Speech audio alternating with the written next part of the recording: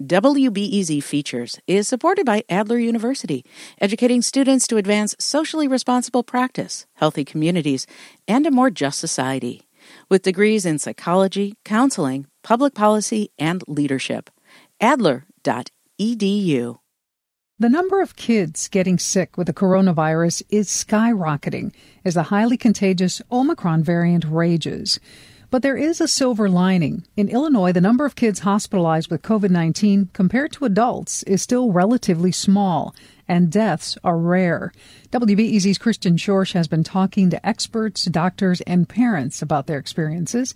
And Kristen, tell us first, how is COVID-19 impacting children across Illinois?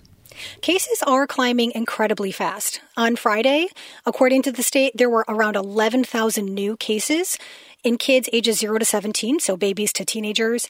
That's a steep climb. Consider that that's double the number of cases from just a week earlier.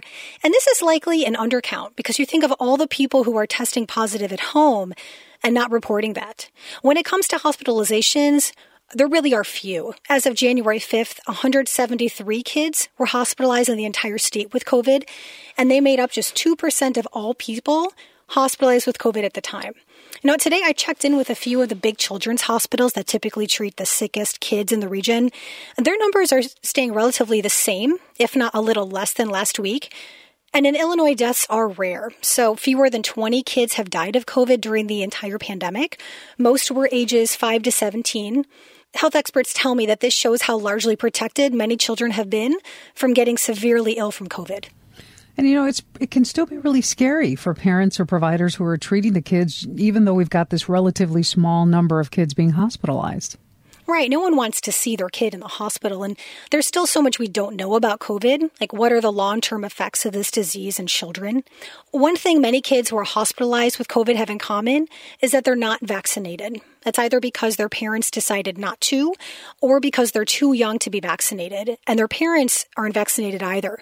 So doctors are telling me that circles are not protecting some kids against severe illness. Can we talk about some actual numbers? How many kids are vaccinated in Illinois, and what does that look like? The numbers are not great. So right now in Illinois, only 22% of kids ages 5 to 11 are fully vaccinated. They're better with 12 to 17-year-olds across the state at about 57% of those kids vaccinated. And if Omicron is so contagious and more kids are getting sick, why is there such a bitter debate in Chicago about whether kids should be in person in schools?